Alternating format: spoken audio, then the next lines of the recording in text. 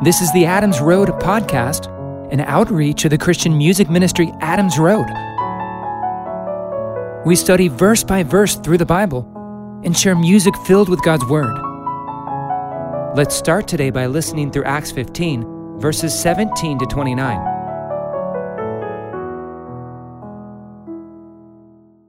After these things, I will return. I will again build the tabernacle of David, which is fallen. I will again build its ruins. I will set it up, that the rest of men may seek after the Lord. All the nations who are called by my name, says the Lord, who does all these things. All of God's works are known to him from eternity.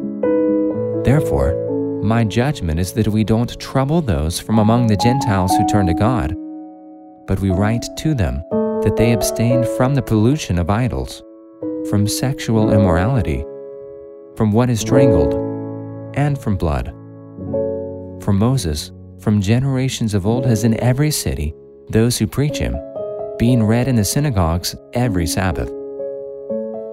Then it seemed good to the apostles and the elders, with the whole assembly, to choose men out of their company, and send them to Antioch with Paul and Barnabas, Judas called Barsabbas, and Silas, chief men among the brothers.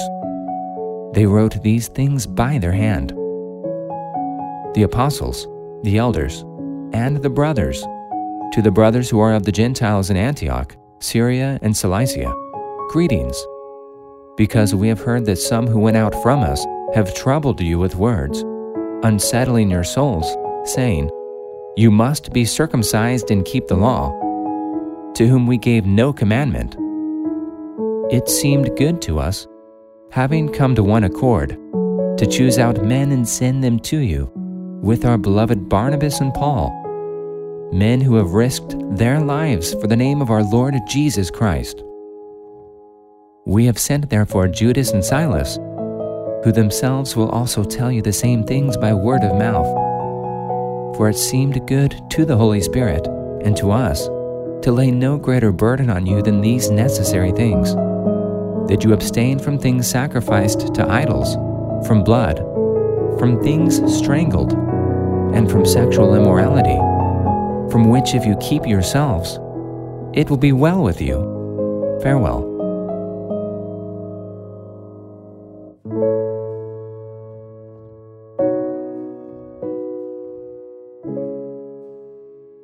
After quoting Amos 9:11 through 12, James continues. Acts 15, verse 18. All of God's works are known to him from eternity. Therefore, my judgment is that we don't trouble those from among the Gentiles who turn to God, but that we write to them that they abstain from the pollutions of idols, from sexual immorality, from what is strangled, and from blood. For Moses from generations of old has in every city those who preach him, being read in the synagogues every Sabbath. Peter established that the Gentiles and Jews are saved by grace through faith. And regarding the law, he said, "Now therefore, why do you tempt God, that you should put a yoke on the neck of the disciples, which neither our fathers nor we were able to bear?" He described putting the Gentiles under the yoke of the Mosaic covenant as tempting God. James is in agreement with Peter with some simple advice for the Gentile converts. The Gentiles didn't need to come under the burden of the Mosaic law, but neither should they live as pagans. The Gentiles, in turning to God, are to turn away from what? According to James, they should abstain from the pollutions of idols, from sexual immorality, from what is strangled, and from blood. Not for salvation, but because of salvation. Now you could argue these were all commands found in the Mosaic law, but I wonder if James had the law of Moses in mind when making these recommendations, or rather the Gentile culture. What I mean is this.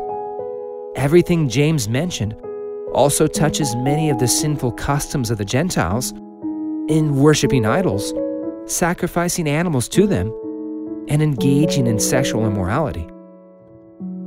In other words, it sounds like James could be saying to the Gentiles, when you come to Jesus, you don't need to live as a Jew under the law, but neither should you continue in the sinful pagan practices in which your life was immersed before conversion. As the Apostle Paul wrote in 1 Corinthians 5, verse 17, if anyone is in Christ, he is a new creation. The old has passed away. Behold, the new has come.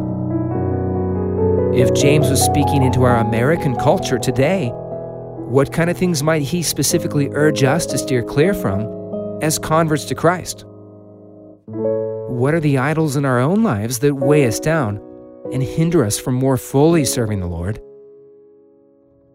Paul made it clear in 1 Corinthians 9, 20-21, that he is not under the Mosaic law and free to act as one not under the law, though always under the law of Christ. He also wrote concerning food, all things are lawful, but not all things are helpful. All things are lawful, but not all things build up. Let no one seek his own good, but the good of his neighbor. And that's from 1 Corinthians 10, verses 23-24. Maybe that's some of what's going on here. James, having a heart for the Gentiles, understanding that while they're saved by grace, and while they are not obligated to follow all the customs and laws of Judaism, this doesn't mean they should live for sin. And perhaps as well, just as some of the Jewish Christians needed to take a chill pill and back off regarding trying to make the Gentiles live like them, so also the Gentiles needed to be sensitive towards their Jewish brothers and sisters, understanding how some of their customs and practices could be harmful or offensive to their Jewish brothers in Christ, as well as a stumbling block for all of them. After all, Jesus said, if your right hand causes you to sin, cut it off. In other words, if you got saved into Jesus out of alcoholism, for example, it might not be the best idea to hang around bars anymore on Friday nights. Being in Christ is freedom. Freedom from the guilt and condemnation of the old law. Freedom from the penalty of sin. It's also freedom to live for Christ and not for sin. Becoming a Christian frees us from the yoke of the old law, but it should also free us from the slavery of sin. Being a Christian, saved by grace, is not a license to do whatever we want. Sin is bondage. Jesus said, truly, truly, I say to you, everyone who practices sin is a slave to sin. Jesus wants to free us from the captivity sin brings into our lives so we can serve and worship Him in the power and life of His Spirit. Romans 8 verse 2 tells us that the law of the Spirit of life has set us free in Christ Jesus from the law of sin and death. All right, to recap Acts chapter 15 so far, Judaizers came from Jerusalem to Antioch, asserting that the Gentiles could not be saved without circumcision after the custom of Moses. So the church sent Paul, Barnabas, and some other brothers from Antioch up to Jerusalem to set the matter before the apostles and elders there. After much debate, it is settled by the mouth of Peter that salvation for all is by grace and not through the law. And then James speaks, in wisdom, recommending some simple and practical commands for the Gentile converts by which to live, not for salvation, but because of it. Let's see how the council responds and wraps all of this up, starting in verse 22. Then it seemed good to the apostles and the elders, with the whole assembly, to choose men out of their company and send them to Antioch with Paul and Barnabas, Judas called Barsabbas, and Silas, chief men among the brothers. They wrote these things by their hand. The church leadership, with the support of the entire congregation, chose Judas and Silas, well-respected and tested leaders among the assembly, to accompany Paul and Barnabas back to Antioch and the surrounding areas, with a letter of command from the leadership in Jerusalem. The matter had been settled. By the word of 2 or 3 witnesses, every word shall be established, Scripture says. Judas and Silas came as additional witnesses and confirmation to the assemblies abroad regarding the decision from the council. Let's read the letter. The apostles, the elders, and the brothers, to the brothers who are of the Gentiles in Antioch, Syria, and Cilicia. Greetings. Because we have heard that some who went out from us have troubled you with words, unsettling your souls, saying, "You must be circumcised and keep the law," to whom we gave no commandment.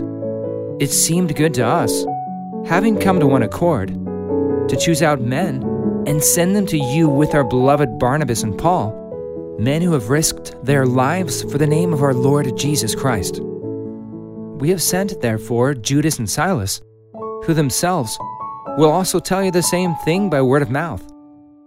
For it seemed good to the Holy Spirit and to us to lay no greater burden on you than these necessary things, that you abstain from things sacrificed to idols, from blood, from things strangled, and from sexual immorality, from which, if you keep yourselves, it will be well with you. Farewell. So the council's decision? They're basically saying, you don't have to be circumcised and keep the law to be saved. You don't have to be circumcised and keep the law of Moses after you are saved. The people going all over the place, saying such, have no authority to do so. We never sent them, nor commanded such a thing. We only ask you to do these few things as members of Christ's body: that you abstain from things sacrificed to idols, from blood, from things strangled, and from sexual immorality, from which, if you keep yourselves, it'll be well with you. Simple, straightforward, encouraging. The council's commands were given to the Gentile Christians who are already saved by grace through faith. It was practical instruction, not overbearing or burdensome, which, if followed, would keep them out of some trouble. Notice in the letter, this wasn't expressed merely as a matter of opinion or even a conclusion from a council of mere men. But there's a level of authority attached to the letter, indicating the instructions were God-breathed. They wrote, "It seemed good to the Holy Spirit and to us."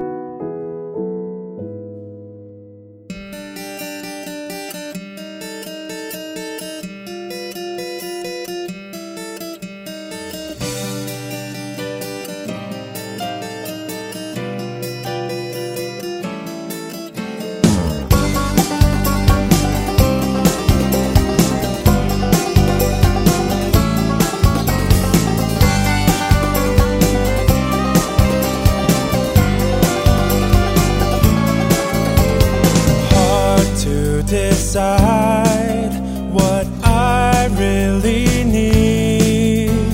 Give me a day to find a way to be free.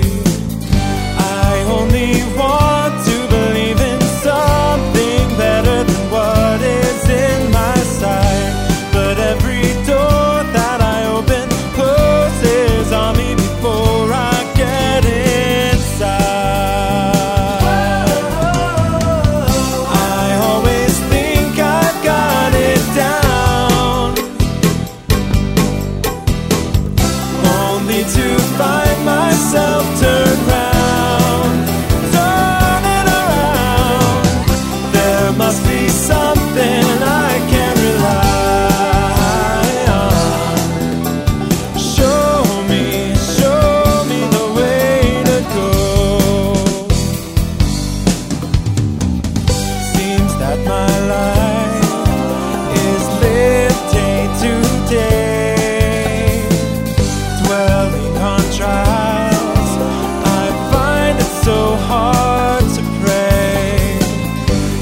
Something tells me to listen, open your heart and see the greater view. If you will only believe me, I will open doors you'll walk right through. You always think you got it down, only to find yourself turned round.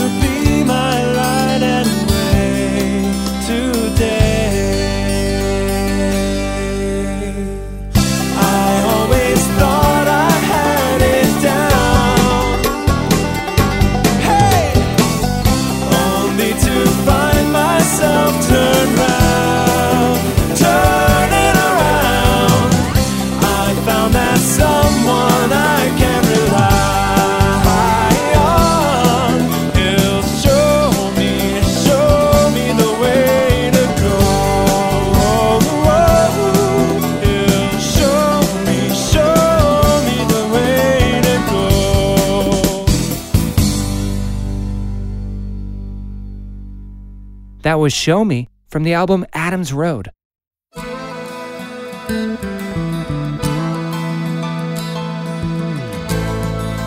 turned my back on the good, and I didn't follow the path that I should. Hopeless and empty, dark and alone. Where have I been? What have I done? Pleading for mercy, I'm trying to get home. Then your arms reach out to me and carry me. There's something worth saving in me, something that I can't see. But you know what you want me to be, something worth saving.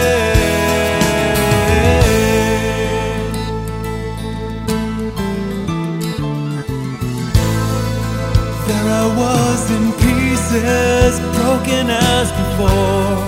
I turned away from you, I can't do it anymore. 'Cause the pain I feel inside is all too much to bear, and the emptiness around me brings me to tears. Then I feel your love embrace me, and it fills my soul. And I know there's something worth saving in me, something that I can't see. But you know what you want me to be, something worth saving.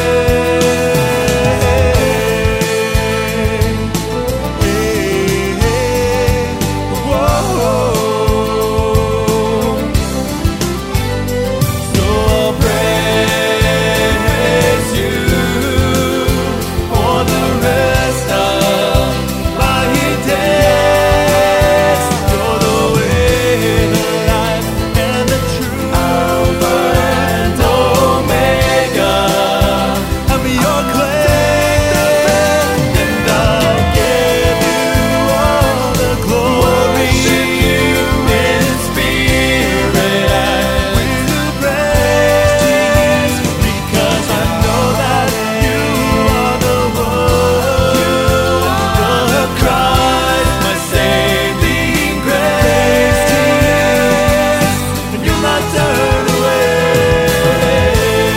There's something worth saving in me, something that I can't see. But you know what you want me to be, something worth saving. There's something worth saving in me. I can't see, but you know what you want me to be,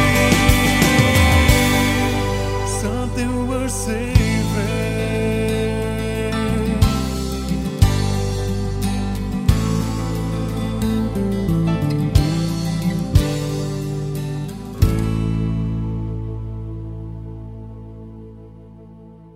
That was Something Worth Saving from the album Adam's Road.